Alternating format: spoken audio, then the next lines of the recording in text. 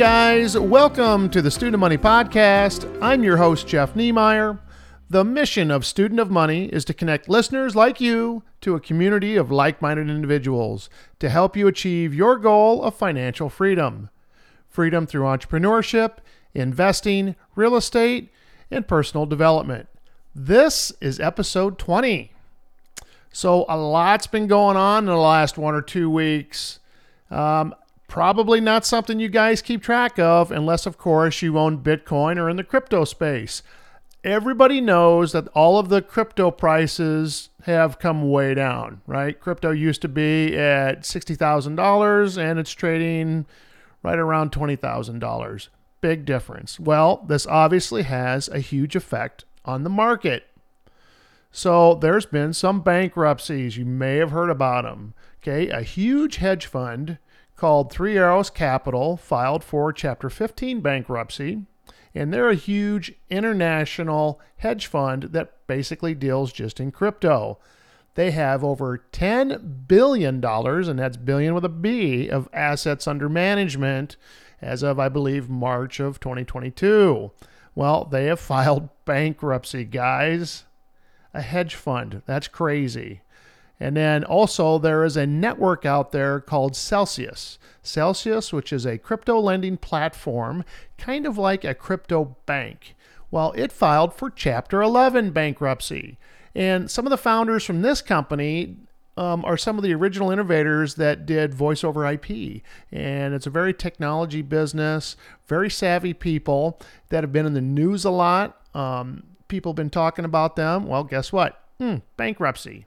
Okay, and now they're talking about the crypto exchanges like Coinbase, where I actually did my trading with crypto, and they have over 89 million customers or people that have accounts with them. They could possibly be the next one to either go bankrupt or freeze your accounts. And when I say freeze your accounts, that means all the money that you have with them, you no longer have access to it. You lose that money. And so why? What's going on? Why are these crypto companies going bankrupt? Okay, because if they were just taking fees, like if Coinbase was just taking a fee for your transaction, right?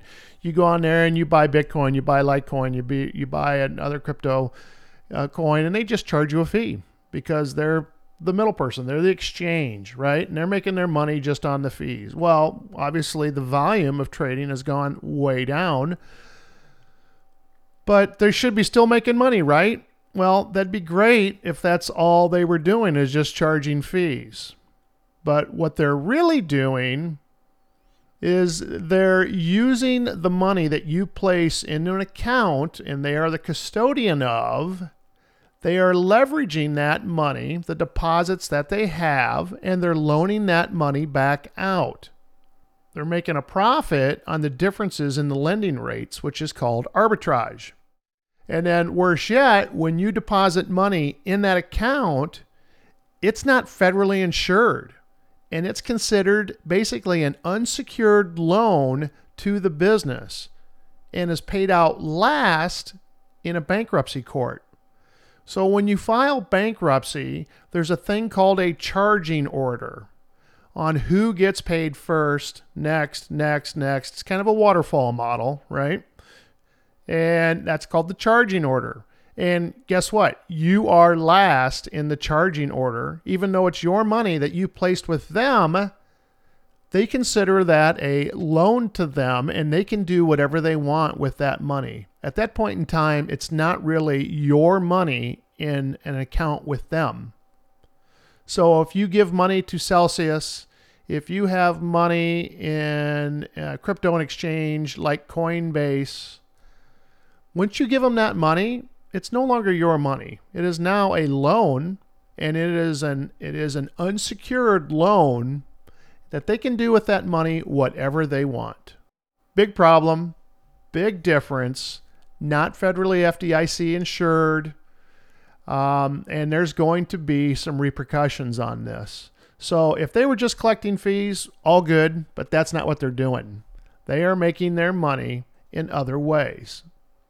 This is another example of how debt or leverage can oftentimes cause people and companies to get upside down on their investments.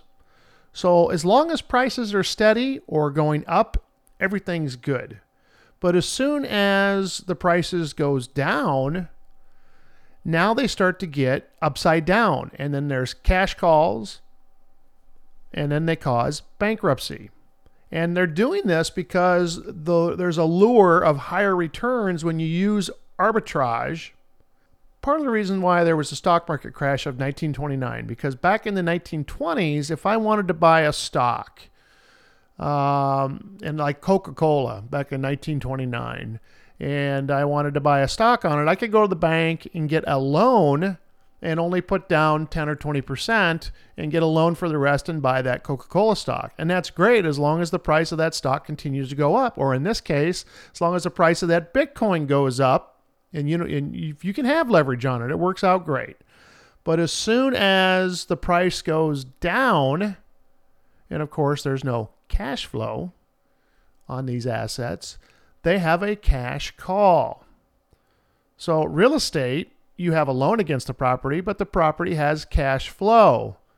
And as long as it can continue to service the debt, the banks aren't going to do a cash call or a foreclosure on you. But in a business, you have to, every time you take out a loan, you have to continue to pay interest and or principal on that loan. And when you get upside down, you're done. It's over. And I don't care if it's $100 or in this case, a $10 million hedge fund files bankruptcy, and those that invested in that hedge fund just lost everything. Okay? So something's a little different about this. This isn't the first time that crypto prices have fallen, right? So we saw them peak in 2017 where Bitcoin went up to like $17,000, $18,000, right? So everybody that bought in crypto cheap made money, and it went way up to 2017, and then there was a little bit of a correction, right? Came down, and then really what happened was all of a sudden, this is for real. There's like people making millions in this.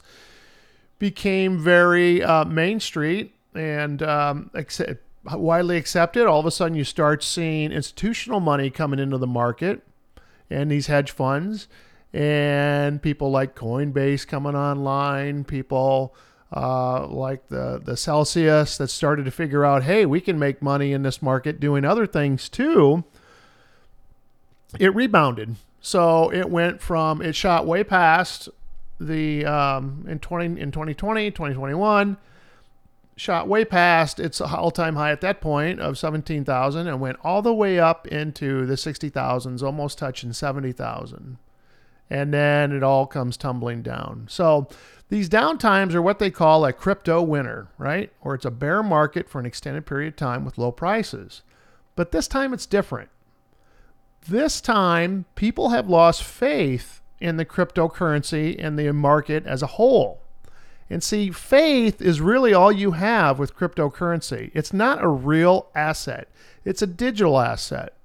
So when you buy a piece of Bitcoin, you're hoping that at some point in time, someone will consider that value and they will offer you money back, right? They'll buy it back from you, and maybe at a higher rate. So the only thing that really backs a digital asset like that is faith. Faith in the market and faith in that digital currency. And the same thing is with the United States dollar, the US dollar. See, the US dollar isn't backed by anything. And if you look on the bill, it says that it's backed by the full faith of the United States government. And that's it. And of course, our military. But it's really only backed by faith. See, before 1971, the US dollar was backed by gold. But in 1971, President Nixon took us off the gold standard, and the United States dollar then became fiat currency, only backed by faith. And once faith is lost, the price will tumble and may even go to zero. The strength of a nation's currency is based on the strength of that nation's economy. and the American economy is by far the strongest in the world. Accordingly, I have directed the Secretary of the Treasury to take the action necessary to defend the dollar against the speculators. I have directed Secretary Connally to suspend temporarily the convertibility of the dollar into gold or other reserve assets, except in amounts and conditions determined to be in the interest of monetary stability and in the best interest of the United States. So a lot of people also say that gold is only backed by faith, right? Gold really doesn't have any other value. Yeah, you can have it as jewelry. But the reality is sometime way back, thousands of years ago, they all figured that gold and silver has value because, one, it has scarcity. It's hard to find. You got to mine it. You got to refine it. It's hard to get to. So there's scarcity. It's shiny. People liked it. It has value. They assigned a value to it. They started making the coins and the money out of it. And then, of course, they corrupted it, just like Nixon did in 1971. So if gold doesn't have any other value other than what someone will pay you for, why are countries like Russia and China been buying gold like crazy? Okay? Because gold has a history of thousands of years. So it's been around a lot longer and is much more proven. You can still use gold for money, okay?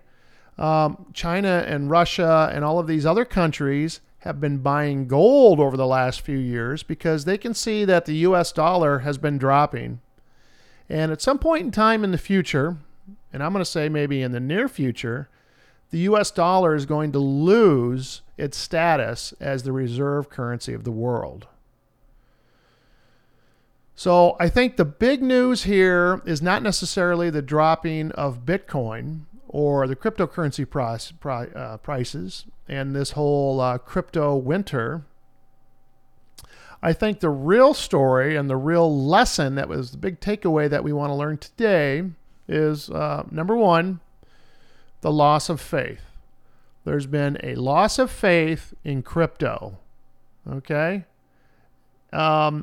And if you, number two, remember earlier in the year, we talked about it briefly, is that President Biden signed an executive order that basically says on ensuring the responsible development of digital assets. So they asked the Treasury Department to go out and do some research on these digital assets like Bitcoin and cryptocurrency and NFTs and non-fungible tokens, which is what an NFT is, and the blockchain technology.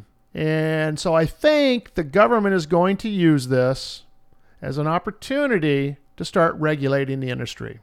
They're going to go to people like Coinbase, and they're going to go to these lenders like Celsius, and they're going to start saying, guess what? You are now in a regulated industry. You can't be doing this, this, and this, and this, and this. Oh, and by the way, now that you're regulated, we're going to be controlling it. So it's not going to be a free market much longer. Okay. Number three, I think blockchain is really the big takeaway, that Bitcoin and these cryptocurrencies, this is a new technology that everything is going to start being on the blockchain. So all of these old things, like even real estate, is going to be something that is going to be tracked and followed on the blockchain, not necessarily the cryptocurrency itself. And digital currencies, yes, there's going to be a place for them, but the real game changer and the new Internet 3.0, which we've talked about, is now blockchain. Okay? Number four, at some point in time, and I don't know if it's going to be tomorrow or another 100 years from now, people are going to lose faith in the U.S. dollar. It's going to happen. I just can't say for certainty when it will happen. Could be tomorrow. Could be 100 years from now, but it will happen. Okay. Number five, gold is still king, guys. And whether you're a fan of gold or not, gold is still king, and it is a true store of value and of wealth. Otherwise, you wouldn't be seeing entire countries buying tons and tons of stuff to beef up their gold reserves. So, when we're putting sanctions on Russia for the Ukraine-Russia war, one of the reasons why they're buying gold is because they're beefing up their economy. So when that Russian ruble starts to take a hit, guess what? They still got gold. Their government's going to be backed by gold. And the sixth takeaway is the other king on the block, in my opinion, is still real estate. Real estate is a true physical asset that is a store of value. It's a hedge against inflation. It's a hedge against the US dollar. Even if the dollar collapses, that real estate is going to store your wealth and store your value. And that's exactly why I love real estate. And the one thing that real estate has that gold does not is cash flow. So you can't hedge and you can't get a loan to buy gold. You can get a loan to buy real estate. And debt is a double-edged sword. It can help you through arbitrage, make a lot of profit, but it can also bring you under. So just be careful if you're out there buying real estate on debt and on leverage. And we talk about that quite a bit on my videos and the podcasts, okay? So, speaking of, check out my other YouTube videos on Bitcoin and cryptocurrencies. Let me know what you think. A lot of people thought earlier that, I'm crazy. He doesn't know what the heck he's talking about. But I think I'm right on, and I think there's a lot of people that agree with me. So history does repeat itself, and it's happening now. We're talking about the loss of the faith of the US dollar, inflation, all topics. They're all topics for the future next week, okay? So that's all I got for this week. Make sure you like and subscribe to our podcast, as well as our channels on YouTube and Facebook. I'm your host, Jeff Niemeyer, and remember, when the student is ready, the teacher will appear. Now go take action. See you next week.